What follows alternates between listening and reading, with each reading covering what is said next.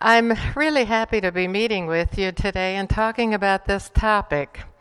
If you heard my brief comments last night, this topic of diversity is truly one that is very dear to my heart because if you didn't hear me last night, I was a refugee as a child and an immigrant and finally got to the United States, which of course was the promised land.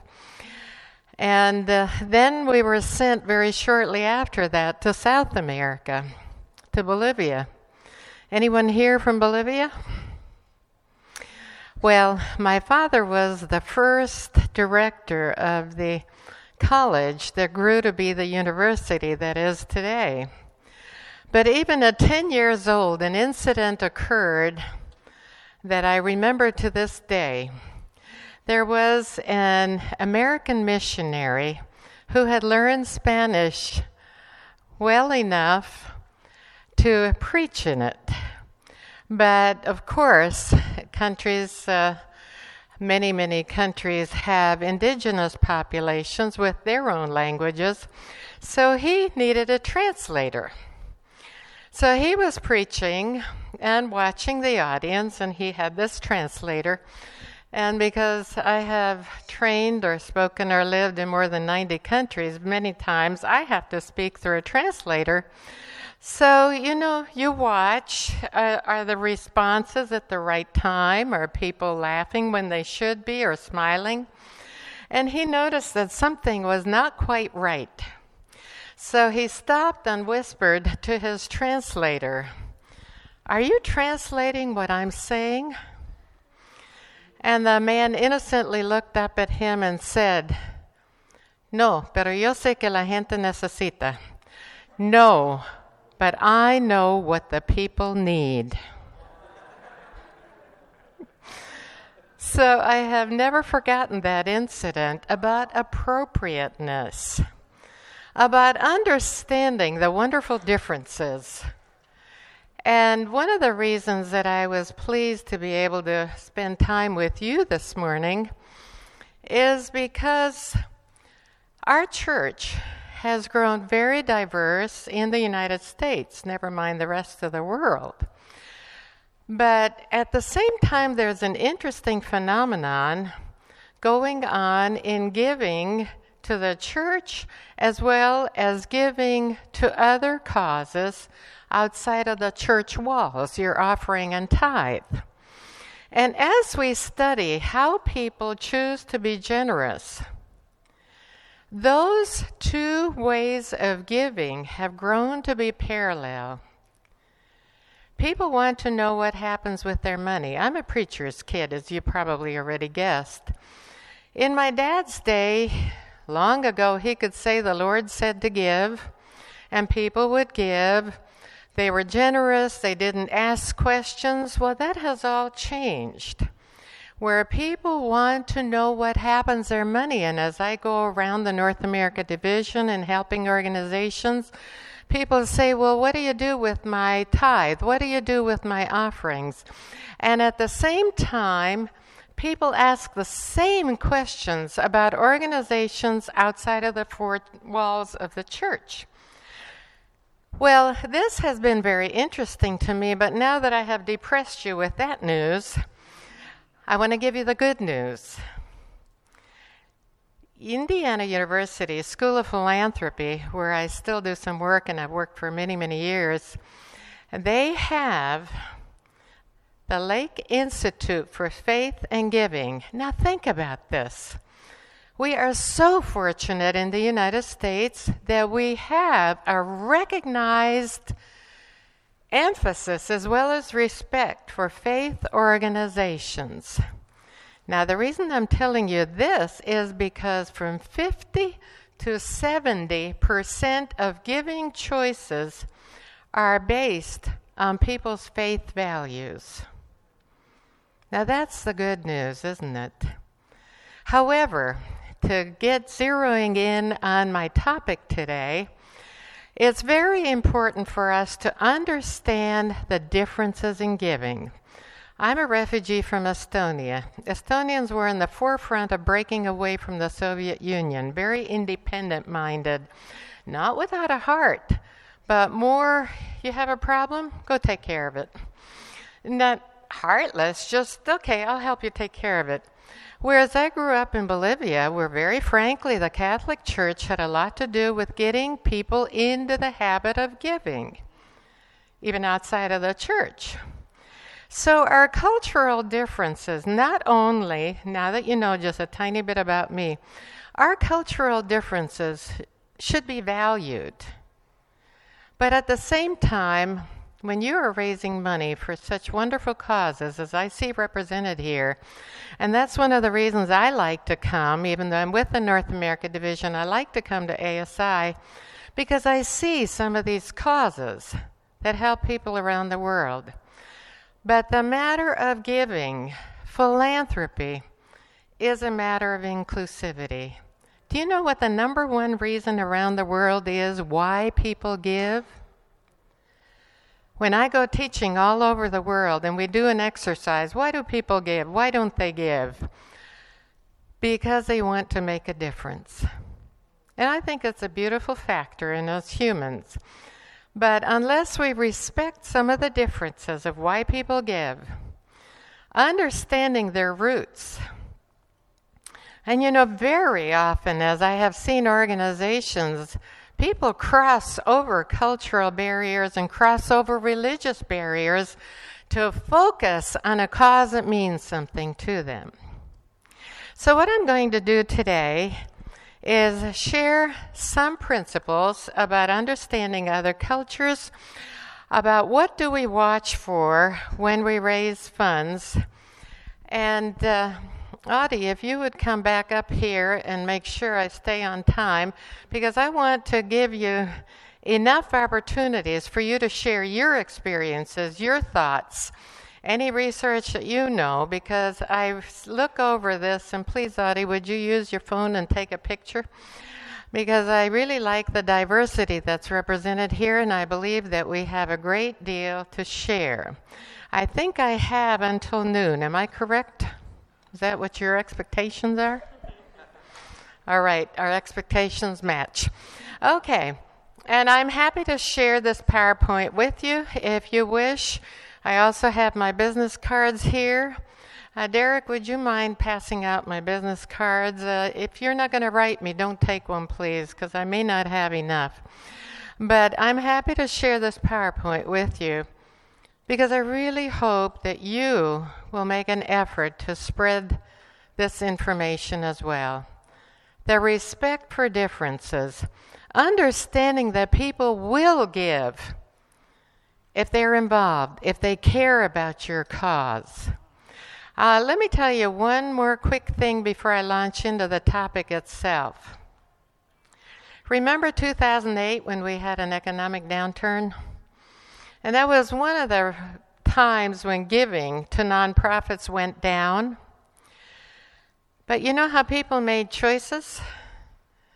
It depended on how the organization treated them. Up to 65% of people cycle out of giving to a cause because of how it treats them.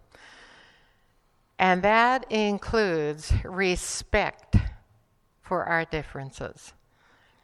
I believe the differences that we are, even in this room, experiencing are beautiful. It's one of the things I love about my adopted country. But sometimes we don't take them very seriously. So, let's proceed. One thing that we need to remember, that our cultural perceptions at times are very surface, and we make judgments.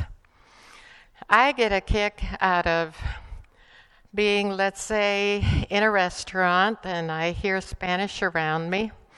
And because I don't really look like Spanish was my fourth language before I was 10 years old, they go ahead and chatter in Spanish, and then suddenly I'll speak to them in Spanish. And it's a lot of fun to see the mild shock on their faces. We make these judgment calls about people's cultures, maybe because of something we saw on TV, maybe something that we have experienced, maybe sometimes a negative aspect. But our perceptions frequently are the tip of the iceberg. Now, another aspect of that, the tip of the iceberg, is that it's a beginning, if we treat it right, to understanding those differences. Then we delve into more, what are your cultural aspects of giving? And before I forget, I'm going to pass around this book. It is really only one of its kind, and I have a website where we keep this topic alive month by month, diversityandphilanthropy.com. So I would encourage you to look at that also. I'm going to pass this book around. Please ensure I get it back at the end. But you will find more information about this on the website. So what we're going to do is to look positively today at the tip of the iceberg to give you some concepts, some thoughts about how to delve deeper.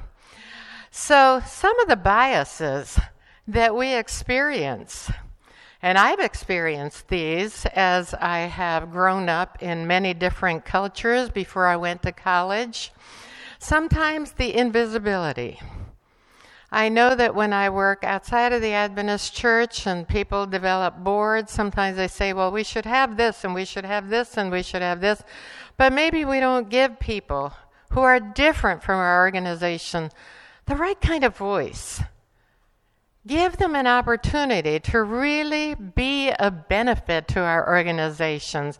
Then there's stereotyping. We do that with professions too. My only brother is an accountant, and we love to tease each other, because, there are plenty of jokes about fundraisers, and I certainly can find plenty of jokes about accountants. Well, we can do it because we're very close. But stereotyping, so everybody's this way, everybody's that way. We need to be careful that we don't stereotype, that we see it only as a first beginning of understanding differences. Imbalance, fragmentation, isolation, and especially linguistic bias. A few years ago, I brought a group of my own relatives over from Estonia, knowing they could never afford to get here. They wanted to go play in the ocean. Now, Estonia is surrounded pretty much by water, but not the ocean. So we took them to Ocean City, Maryland. They played in the water, and my husband and I didn't care about it. So we walked on the boardwalk and very quickly decided we were not taking them to the boardwalk because there were these bright red T-shirts with big white letters that said, "You're an American now, speak English." Thank you, I appreciate that groan. That's an insult. When we know from research that the more languages you speak, the brighter you are. So we should value it. But we have those kinds of stereotypes of prejudices. And as we include people in the positive way of understanding their preferences for differences in giving, we can help everyone, including our own organizations. What does a picture say to you? After you look at it, turn to your neighbor and whisper or talk out loud what this picture says to you.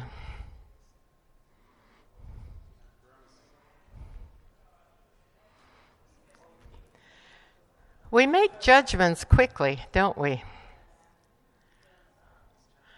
And I'll be interested to, we don't have time here because we're a large group, but a research group, here's what some of their answers were.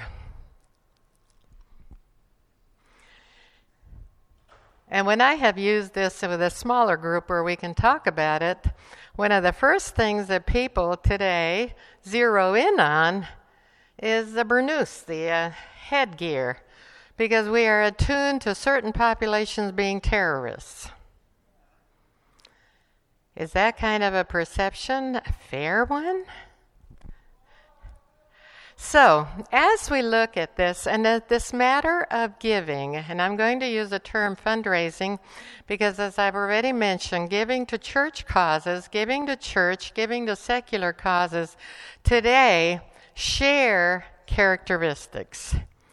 People's desire to know what their money does, to be involved, to have a say in what is happening at an organization that they believe in. So, as we look at cultural differences, the first thing, and I'm going to try to give you just a beginning of this kind of learning, and you will have my email. If I can help you more specifically, please feel free to write to me. So the facts, the cultural traits, then awareness of your own. I can't tell you what it meant to me when I was able to return to my country that I left at age 3 in 1992. Find out certain things about myself. Find my relatives. So understanding ourselves is also important, and then developing the specific skills and ultimately acquiring the cultural intelligence. And that does mean involvement with other populations, getting to know people, understanding, reading. I always get a kick out of some of the uses of English in other countries. And here's one example. And by the way, this is a book that some of you who are interested might want to look up. It's called Do's and Taboos Around the World. And they keep updating it, and there's also do's and taboos about using English, do's and taboos for professional women. So you might want to look up this whole Do's and Taboos series of books, but this is from Do's and Taboos. Look, Ali, if you folks will play ball with my team, we can split home run profits with double play efficiency. And you can see the puzzled look on the listener's face. And when I've done work in Japan, I've had people say, we don't understand you Americans. You eat lunch, you drink at the same time, you talk baseball and chew gum and do business all at the same time. We don't get it because silences over there are definitely acceptable. This one is my favorite one. Change the order. The American says scratch the potatoes. You can see what the interpretation is. And as I watched, of course, as a kid, I learned English pretty quickly. But as I watched especially my mother, struggle the rest of her life in understanding what some of the things are that we say in American English, I can certainly relate to this aspect. Even our emoticons are different in different cultures, showing, of course, some of the reserves, some of the economy of the Eastern Hemisphere, and understanding those kinds of differences, even to that point. So as we look at the scale of differences, where do we need to make the most effort for understanding? And I would be interested to hear how your perceptions, depending on your roots or your current country. So what I'd like to have us do is think outside the box. Now, certain cultures that I show this cartoon to, they don't get it. That's because it's very American. Think outside the box. So how do we talk to others? Do we have a respect even for some of these differences? I know when I came to America as about 9 years old, one of the interesting things was for my parents to go shopping and understand sizes of things. We were, of course, refugees. We came with absolutely nothing. If any of you work with ACS or helping refugees, I certainly appreciate it to this day.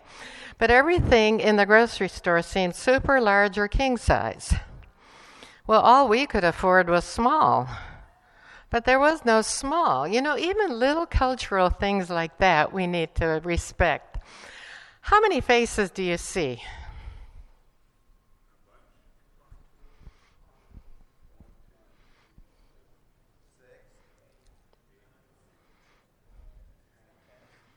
You know, sometimes it looks like we all blend into one big population.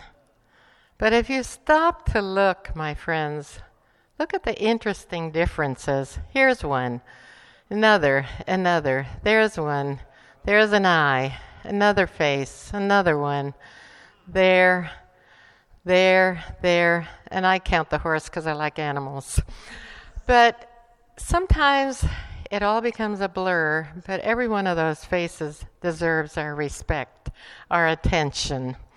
So as we turn now to the matter of giving, of generosity, of what affects giving in the United States by all the various cultural groups that I believe enrich this country, we need to think about the diversity, because giving is a matter of including people. As I already mentioned, the number one reason when you look at research, and I'll be happy to send you that, is to make a difference. But if we don't include people, they don't have that satisfaction. And I don't have this in the PowerPoint, but I have a separate PowerPoint that I can share with you. And I want to bring this up today. You know how the Bible says it's more blessed to give than to receive? I'm sure some of you heard it when you were kids and didn't want to share, right? Well, let me back up just a little. When I first went to the School of Philanthropy in 91, there was a major fundraiser who had been a Methodist preacher, and he wrote a book called Give to Live. Well, you know how it is in academia. If it's not researched, is it really worthwhile? And so we figuratively said that's a nice warm fuzzy but. Well, since that time, I have collected secular research. Now, I'll share this with you if you want it. That proves, my friends, that people who are generous, they live longer, they're healthier, and they're happier. Say amen. Amen. Thank you. There's one more fact to tell you. Volunteering. People who volunteer are 94% in a better mood. So if you know someone who gets out of the bed on the wrong side, see, that's a very American thing that I had to explain to my mother a couple times. Have them volunteer. It makes a difference for everyone. So let's take a look. First of all, as we look at ourselves, our self-awareness, and today we're developing a little bit of the cognitive knowledge. And then, if you haven't, or expand your interpersonal until you reach the professional skills. So I'm going to present to you some generalizations, and I'd like us to come back and have enough time, and Audie, help me stay on track, please. Have enough time to hear from you, to discuss this.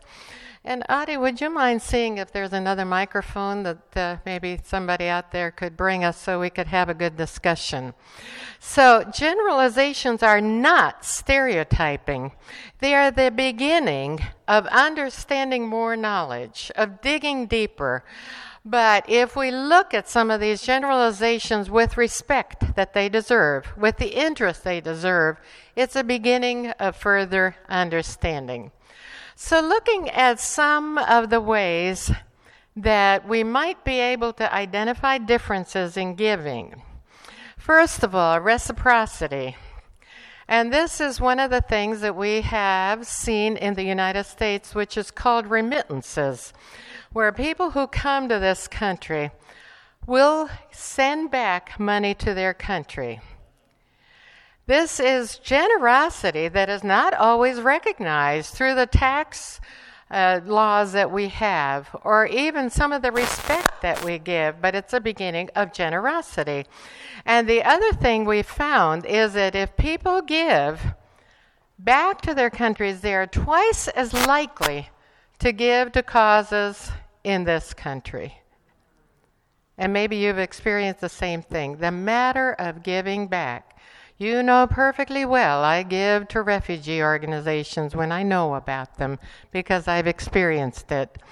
Helping those in ways they themselves have been helped is a very common aspect of giving by minorities. Then caretaking responsibilities. I don't know of a single nursing home back in my country because people expect to take care of the elderly, of the sick, whatever it takes. So depending on what you're raising money for or what your church is raising money for, we have to keep some of these preferences in mind. Philanthropy is often viewed as a broader aspect. Now, I have heard from some boards of American institutions that say, well, I give my time, you want my money too? Well, the answer is yes, of course. But we have to give respect to the fact that in some cultures, it is a far more defined, okay, I'm giving you my skill. And we have to respect that way of looking and be able to show people what does the money do.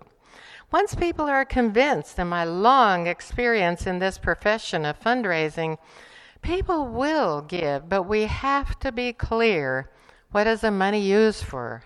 How does it help? Does it meet what you, as a giver, want to accomplish? Donations, and in fact, we here in United States, we often talk about the anonymous donor.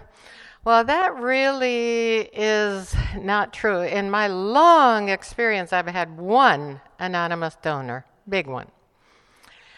People like to receive thanks, but the larger the gift, the more we need to respect what is it that you want as a donor, as a giver, out of this relationship. A few years ago, a woman in my profession became quite famous by writing a book called Donor-Centered Fundraising, and my first reaction was, well, duh, that's where the money comes from. But then I realized that most of us raise money because of what we want to do, what we need to do, what we are committed to doing, and we forget, what does the giver want? Whether the giver is to a church project, to ASI organization, to a formal organization, what satisfies the donor?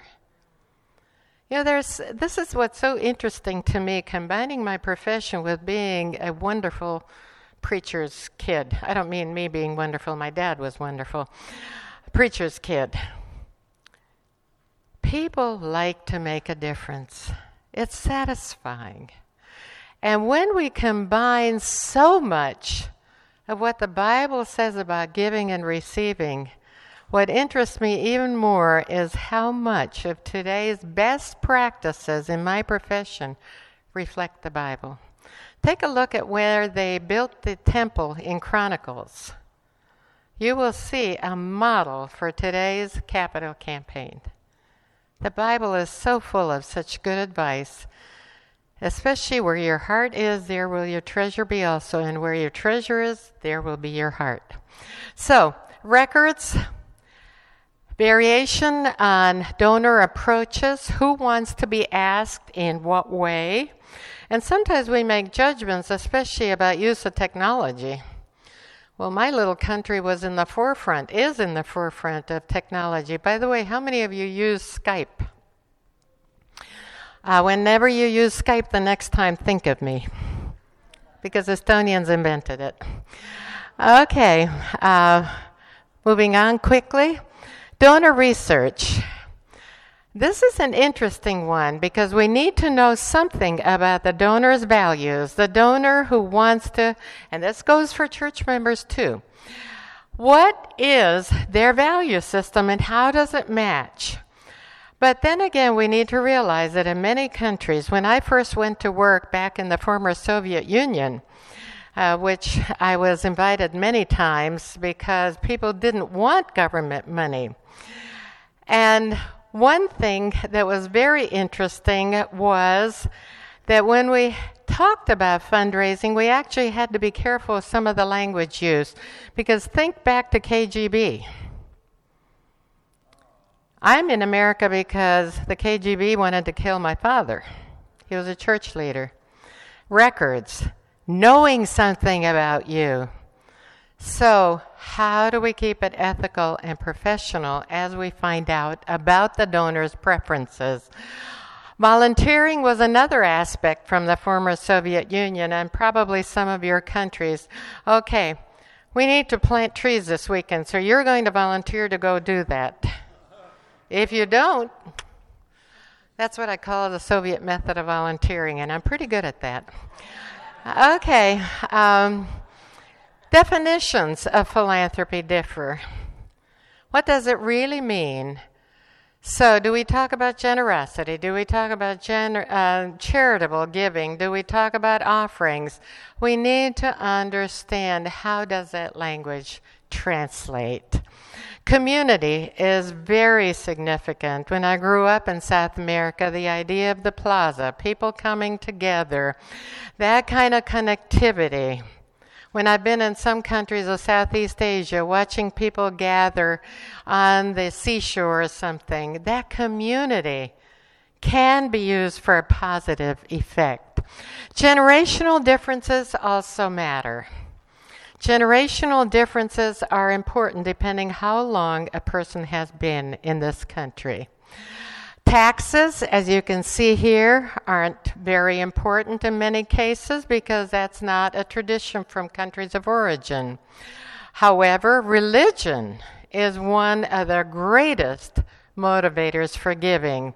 And cross-border giving, I appreciate the churches that have asked me to come and talk about cross-border giving, because going back to the ultimate mission of your organization, and because people want to give because they want to make a difference, is what we need to remember. Mainstream organizations are sometimes not trusted or valued because historically sometimes we have kept people out of them. So we need to be careful how and what kind of organizations we present. Definitely perceptions of government and legal issues. One of the reasons that I was sent all over the globe in the early 90s was because the Soviet Union broke up. People didn't want government money, didn't want government interference. Same thing with many Latin American countries that were becoming democratized, being very aware of the joys and benefits of giving. We had an affiliate in Mexico City, Procura. So a growth in the early 90s is what we may be seeing the results. So as we summarize this part, direct informal support sometimes is what works best. But also, how do we invite people to be part of a common cause, part of a common vision that will help immediate need? And this is why planned giving is one of the best opportunities that benefits the organization as well as the donor. And I mean this sincerely. My husband and I took in kids and accidentally created a family. It was teenagers who had problems. That accounts for some of my gray hair. Don't tell them. I love them. But what am I saying?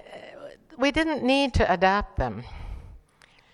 But if both he and I pass away, these precious kids, and especially the grandkids they gave us, won't have anything. So we have a living trust. This is something we can share.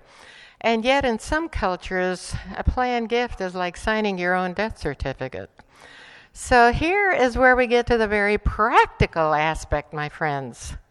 The practical aspect of how does it benefit the donor, and how do we, as responsible organizations, and I have said this many times, I love coming to ASI because you fit the niches of life that the formal church cannot.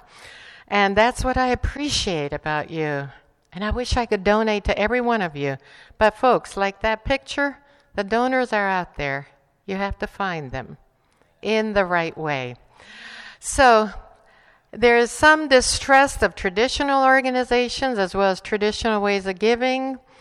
Philanthropic priorities, or even the term, is not always one that people relate to. And of course, the recency of immigration. Now, I want to tell you one more thing before I go to the last part of this and we have a discussion. We think about America in 3 strata of giving or economic status. We have the wealthy. We have the major donors, and their habits of giving definitely have changed over the last 15 years. People with significant sums of money where they want to make a difference, they frequently observe the organization. Bill Gates is a good example of this. Bill Gates wasn't ready to give for quite a while. And when he was ready to give, he developed his own causes. People watch. What are you doing? How well are you known? Or are you a little bit too humble? Think about that. Then we have the middle. And then we have the lower economic third. Do you know that we have a number of research studies that indicate that the lower third gives a larger percent than the middle? Remember the widow's mite? I've had people on both ends of the scale in my long experience say to me, "It's about time you asked me." That's when I wonder about myself. So, let's move on. Just a couple of warnings. Then I want to talk about some of the things, and I have a lot of material here, and I'll share it rather than read all of it. But we need to think about the term philanthropy, about some euphemisms, that if the language that we use about giving, whether it's philanthropy, whether it's any other language you use in requesting money for your causes, think about it. Language use is really very important. And I have a few warnings. I want to go back to the tip of the iceberg. I hope you've seen it as a very positive and not as a way to make judgments. Now, let's delve deeper. Having worked with and lived with Hispanics most of my life, yes, we say the word Hispanics and it rolls off the tongue. But what about Mexicans versus Bolivians versus Chileans? And I just came from Colombia last week. There are those differences that we need to respect under that broad terminology. If differences aren't acknowledged, sometimes we make assumptions that are not valid. So, it means that we have to do some code switching. Now, I like this term. It came from an article in Harvard Business Review, and I'm always interested that Harvard Business Review, every issue has something about working globally, because that's become our way of life. So why don't we, with a faith base, take some of the same advice? So what do we mean by code switching? It's being able to adapt, being able to consider norms, ways that people like to support causes that are meaningful. Some of the best generosity I've experienced in my own life, besides when I was a refugee, was when my dad was given Hispanic churches in the bad part of Brooklyn, New York. And the members were Puerto Ricans, mostly blue-collar members, and I saw some of the finest generosity of my life. And I still appreciate it greatly. That was my context for growing up. So code switching is really important when we do that. The ability to modify, to accommodate, to manage some of the cultural differences. Now, I hope this book is going around. I have a chapter that is well researched as well as the information from experience, and it has sidebars from many of my colleagues and former students from around the world. And this is the only volume of its kind that really looks at generosity in the most professional way. So let's go on to the last part, and becoming a culturally proficient professional. Now, these slides are more full than I normally would have them because I anticipated, if you're very interested in this, I will send you this information, and I encourage you to share it. But you have to email me, and please remind me where we met, because I go from one group to another to another. So remind me, so I'll know which version to send you. We need to be careful about some of our assumptions, and that's why I say the tip of the iceberg is a beginning, but a positive beginning, my friends. Let's delve deeper. Now, some things about language. Any of you ever use Google Translate? Sometimes that is really hilarious. Look at this one. I'm tickled to death to be here in your country. And it comes out as I scratched myself until I died to be here in your country. That's why we need to be careful with the use of language, including non-verbal communication. I have on YouTube, there is a clip that I don't have time, but I can tell it to you, that talks about the differences in nonverbal communication and what it means. So when you are in another country or working with people recently from another country, the best thing is to not use a lot of hand signals. Can be a little bit dangerous. Also, some of the cliches. You'll have to pardon my voice. I've got a frog in my throat. And I can really relate to this, my friends, because I watched my own parents. And I had to learn this when I was a kid, but kids take it a little bit differently. Looks like it's going to rain cats and dogs. Well, that really brings up an image, doesn't it? So, respect for differences. Knowing more than one language. Time has different meaning. Some years ago, I had the privilege of teaching people from UNICEF, and it was a real hardship gig. I was in Paris, and we had about 45 people from about 20-some countries, and the countries were as different as Finland and Ecuador, and the time difference was really interesting. We had to be very flexible and adjust because there are some very concrete aspects of time, just as one example of differences. Names. I have an amusing little piece that I found about what do different countries find out about Americans. One thing was Americans always use nicknames. Why can't we just say Michael? Why is it Mike? Those kinds of things. And this is very, very common. So if we apply that same kind of cultural characteristics to other populations, it might even be offensive. Things like a business card. I have been in countries where writing on a business card is the same as defacing. So we have to be very careful with some of these little things that we take for granted sometimes. Another aspect is gender and age. I've been in some cultures where the fact that I have gray hair is highly respected. In other cultures, I was working once in Azerbaijan, and even some of the homeless women found a way to color their hair, so I was really an anomaly, and I stood out. We have to understand that some of these are important to the person. Understand some of these differences about age. In some cultures where I've worked, they have no problem coming up to me and saying, "How old are you?" Please don't do that when we're done. Professional courtesies. The gift giving is an interesting thing that we have to be conscious of. I once was working with somebody, actually it was down here in Florida, from another culture. We went to lunch at a mall. We were going to make it quick and cheap. And as I walked in, I saw this beautiful poster of a wolf peering from behind a tree, and I happened to like wolves, and I said, "Oh my goodness, look, isn't that beautiful?" Next thing I know, he had it framed and gave it to me. Well, I was flying home. That was a bit of a problem. So understanding the courtesies of gift giving, it really is very important. Here in the Arab countries, do not admire an object openly. You may be the recipient of it. Identity. Please, don't ask an Estonian if they speak Russian.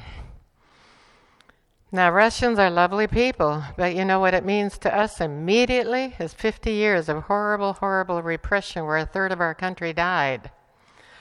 So even if many of my relatives they all speak Russian, they don't admit it. Same thing with some of the other countries. I have a dear friend who's Eritrean, but even though they've split off from Ethiopia, there's a sensitivity there. So knowing our geography, knowing some of the background is very important. So to close this part so that we can launch into your questions and comments, and we did get another microphone. Thanks, Derek. One of my dear friends and my colleagues at the School of Philanthropy, unfortunately, he's deceased now. I thought this acrostic was a beautiful one for us to remember. First of all, we start with respect for the individual. We move to including the individual or the groups, which means we have to increase our understanding, our respect. And we move from there to including people in the causes that mean something to them. That's been one of the beautiful parts of my profession. Never mind all the fundraiser jokes that my brother and others can think of. It takes money to carry out good causes. And I am sure each of your causes deserves that.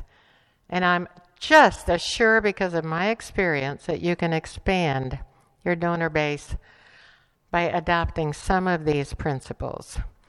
So, to conclude, sometimes our cultural differences impede our communication, which of course leads to generosity, to giving.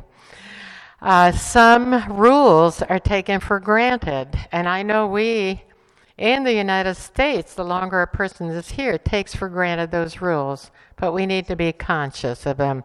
Be observant, ask the appropriate questions, and above all, don't forget to see the person behind all this. Can you see the person? Isn't this a beautiful example of how it can get confusing, but above all, the person behind it? So, enjoy the journey. Now, your questions, your comments, your experiences. I hope that you've been thinking about it. And here's a hand, Derek, if I could ask you to run around with Audie has the microphone. And I trust that you've gotten my card if you need it. I hope that the book is still going around.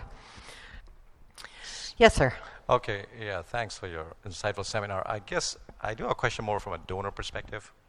I've been involved twice as a donor giving, and I was kind of surprised. I was kind of blindsided by an aspect of the recipient that really surprised me, which is that there's a level of suspicion sometimes of donors giving and tying the donation to certain objectives or what. So just use an example. I was involved in donating to our local library where I am, and I tied the donation to the location that they were going to, because they're having difficulty making a decision. I thought I'd help them. And I got a lot of trouble out of it because it was seen politically high-handed.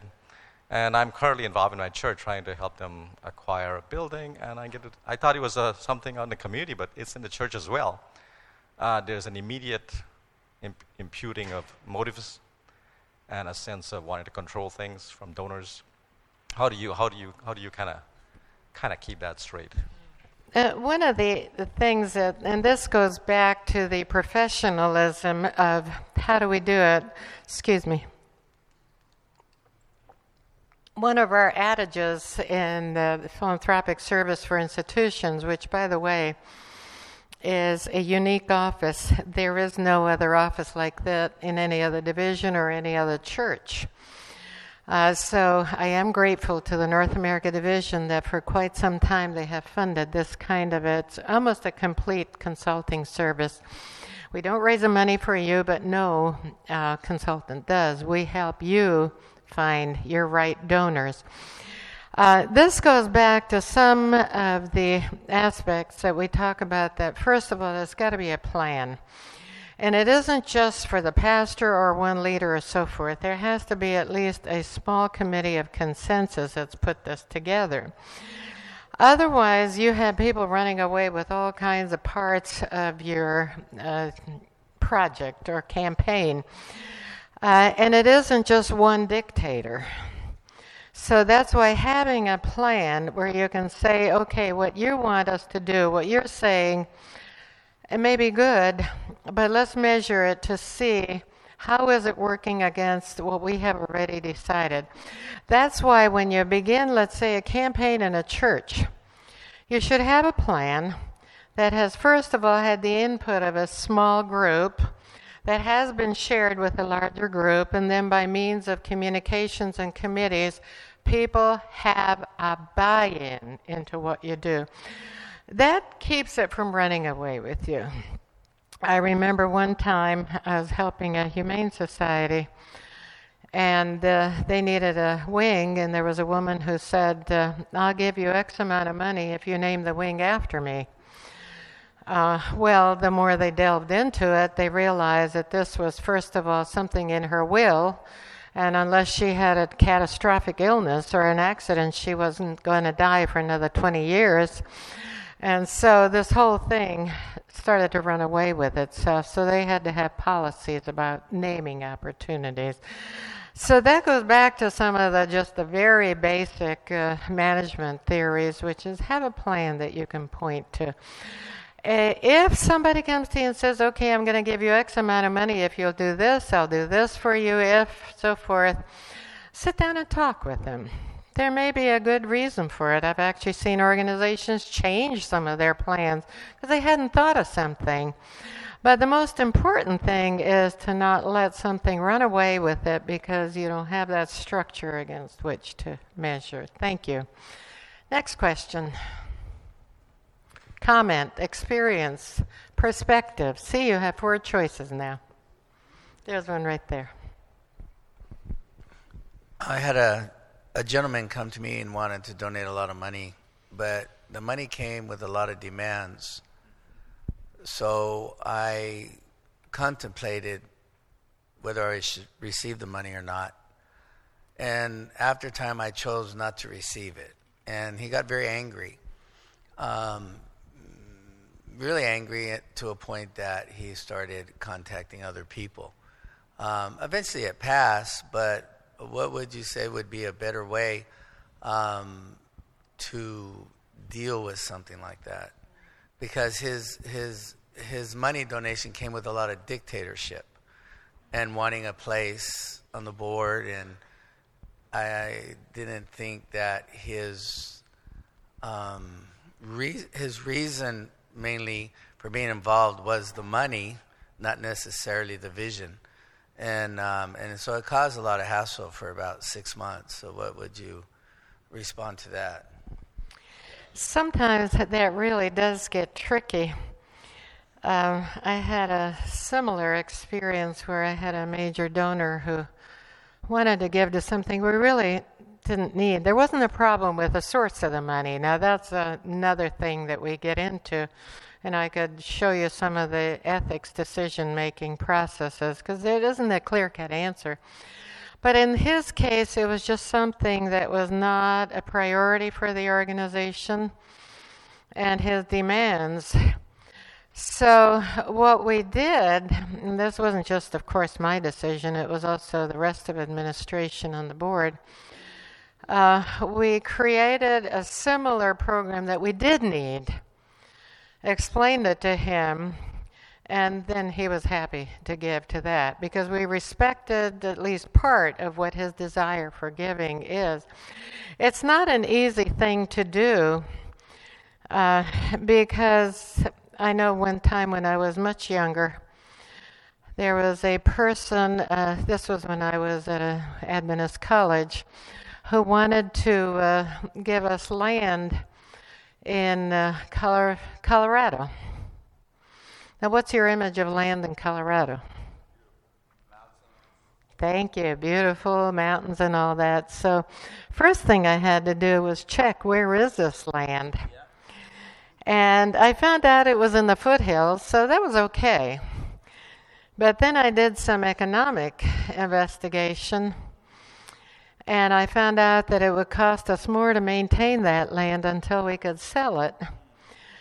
And it wasn't feasible, especially for our current financial situation at that institution.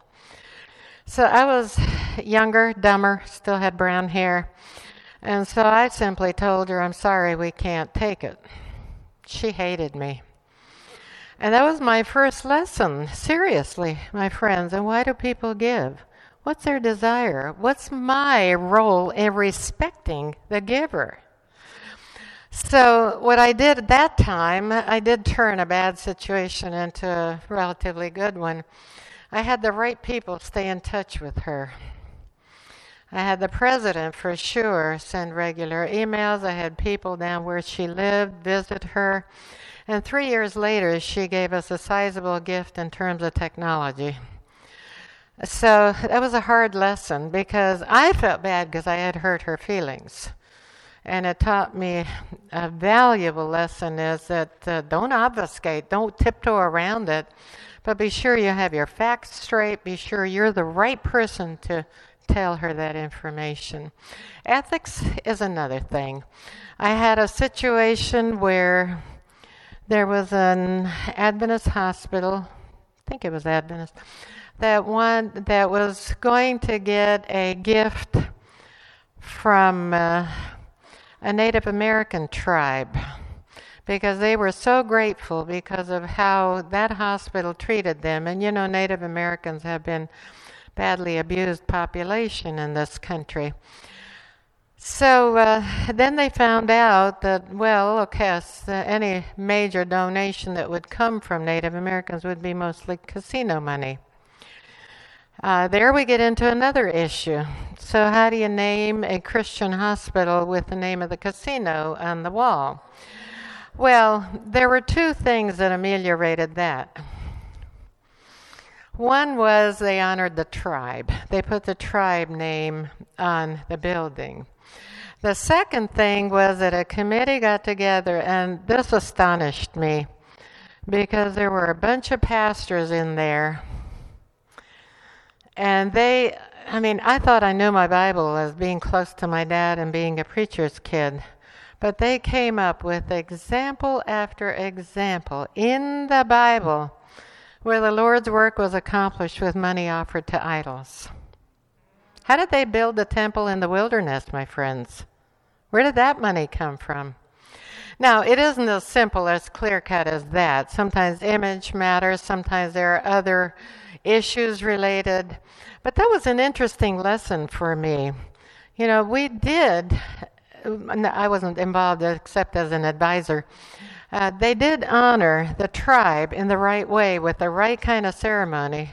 But then also some of this research into the biblical principles really helped people understand the value of respecting the donor. So you started a long train there. I could go on, but I think there's a question back here from my friend in Chile. He's back there. Oh, okay. I would like to introduce to you, here's a gentleman from our university in Chile, and here, Konstantin, stand up, please. Here's one from our university in Kyrgyzstan. I worked with him very recently. Yes. Okay. Bueno, primero que todo, un placer poder saludarte. Microphone. Before anything, I want to say thank you. I'm also a translator, so I'm just going to be talking to him, and he's very excited to be here. Mi inglés no es muy bueno, por lo tanto vamos a usar la traducción. So his English isn't too well, and that's why I'm here. Lo que quisiera comentar es que en Chile hace un par de años estamos utilizando todos los consejos que tú entregas en tu libro. In Chile, we've been using all of the ideas that you have actually promoted and that he's learned from you.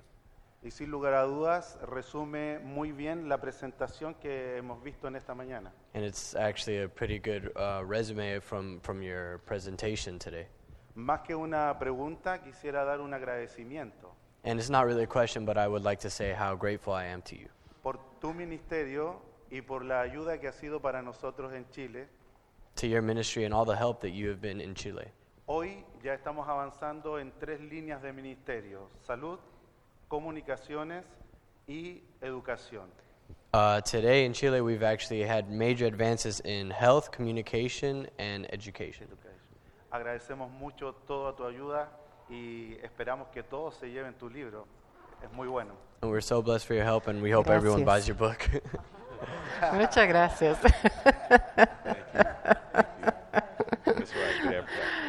Bueno, I appreciate your good words. But the point is, folks, here's the funny thing. As I travel a great deal, and I'm very extroverted, I'm sure you can tell, but I sit down next to somebody in the airplane, and we accidentally make eye contact. Boy, she's got good eye contact. So we start chatting, and the first thing we talk about is the weather. when you meet a stranger. And did you notice that rain last night? Were you here? That it was a downpour. That's typical for Florida. I used to live here. This kind of chit-chat. Okay, then if we keep the conversation going, the next thing that people talk about is, what do you do? So she looks at me and says, what do you do? And she looks really interesting. So I say to her, I work for the nonprofit sector. And that's a lot of mystery for even Americans because, wait a minute, we're a capitalist society. What do you mean? You can't make a profit? So that's good conversation. Or I want to impress her, so I say, I'm a teacher or a trainer. That makes me sound noble. But now I think of all the work I have on that little gadget there and all the things I have to do while flying. So I don't want to talk to her anymore, but I don't want to insult her. So when she says to me, what do you do? I have this pause, and then very enthusiastically I say, I'm a fundraiser. And that gives me the peace and quiet I need. Why do we have that attitude? First of all, fundraising is biblical. It really is. And I have, by the way, that reminds me, we have several editions of a handbook, a fundraising handbook. You can get them through Adventist Church. And there is, in I think 3 out of the 4, we have a Canadian edition and we have a Spanish edition. There is a chapter on the biblical foundations for fundraising. And there's also in the second edition of it, which is more for churches and pastors, we have a chapter in there about what Mrs. White said about giving, about fundraising. And I would encourage you to take a look at that. Naughty also had the presence of mind to give you a flyer about the course we have through the Adventist Learning Community. We encourage you to take a look at it. If you do the whole thing, it doesn't matter. If you use it as a buffet of fundraising knowledge, you can do that too. I do want to say that we do exist to serve you. Please check out our website. You have it on my card. There are good materials there. There are webinars on there. Feel free to contact us at the number. And we will do everything from advise you to help you know how to find your donors, what criteria, where to look for them. And if you have a campaign going, we will come on site. We prefer if you bring people together and make a meeting out of it because we do have a lean budget, of course. So we do exist to help you. I admire the causes. Then from here, I'll be headed down to the exhibits, but I always enjoy that because you really do fit the niches of life. And I remember very well it was a Dorcas Society that outfitted my family when we came to America with nothing. And I still remember there were these cute little blue bunny slippers that, did I want them, but my feet were too big. So I encourage you to continue your wonderful work.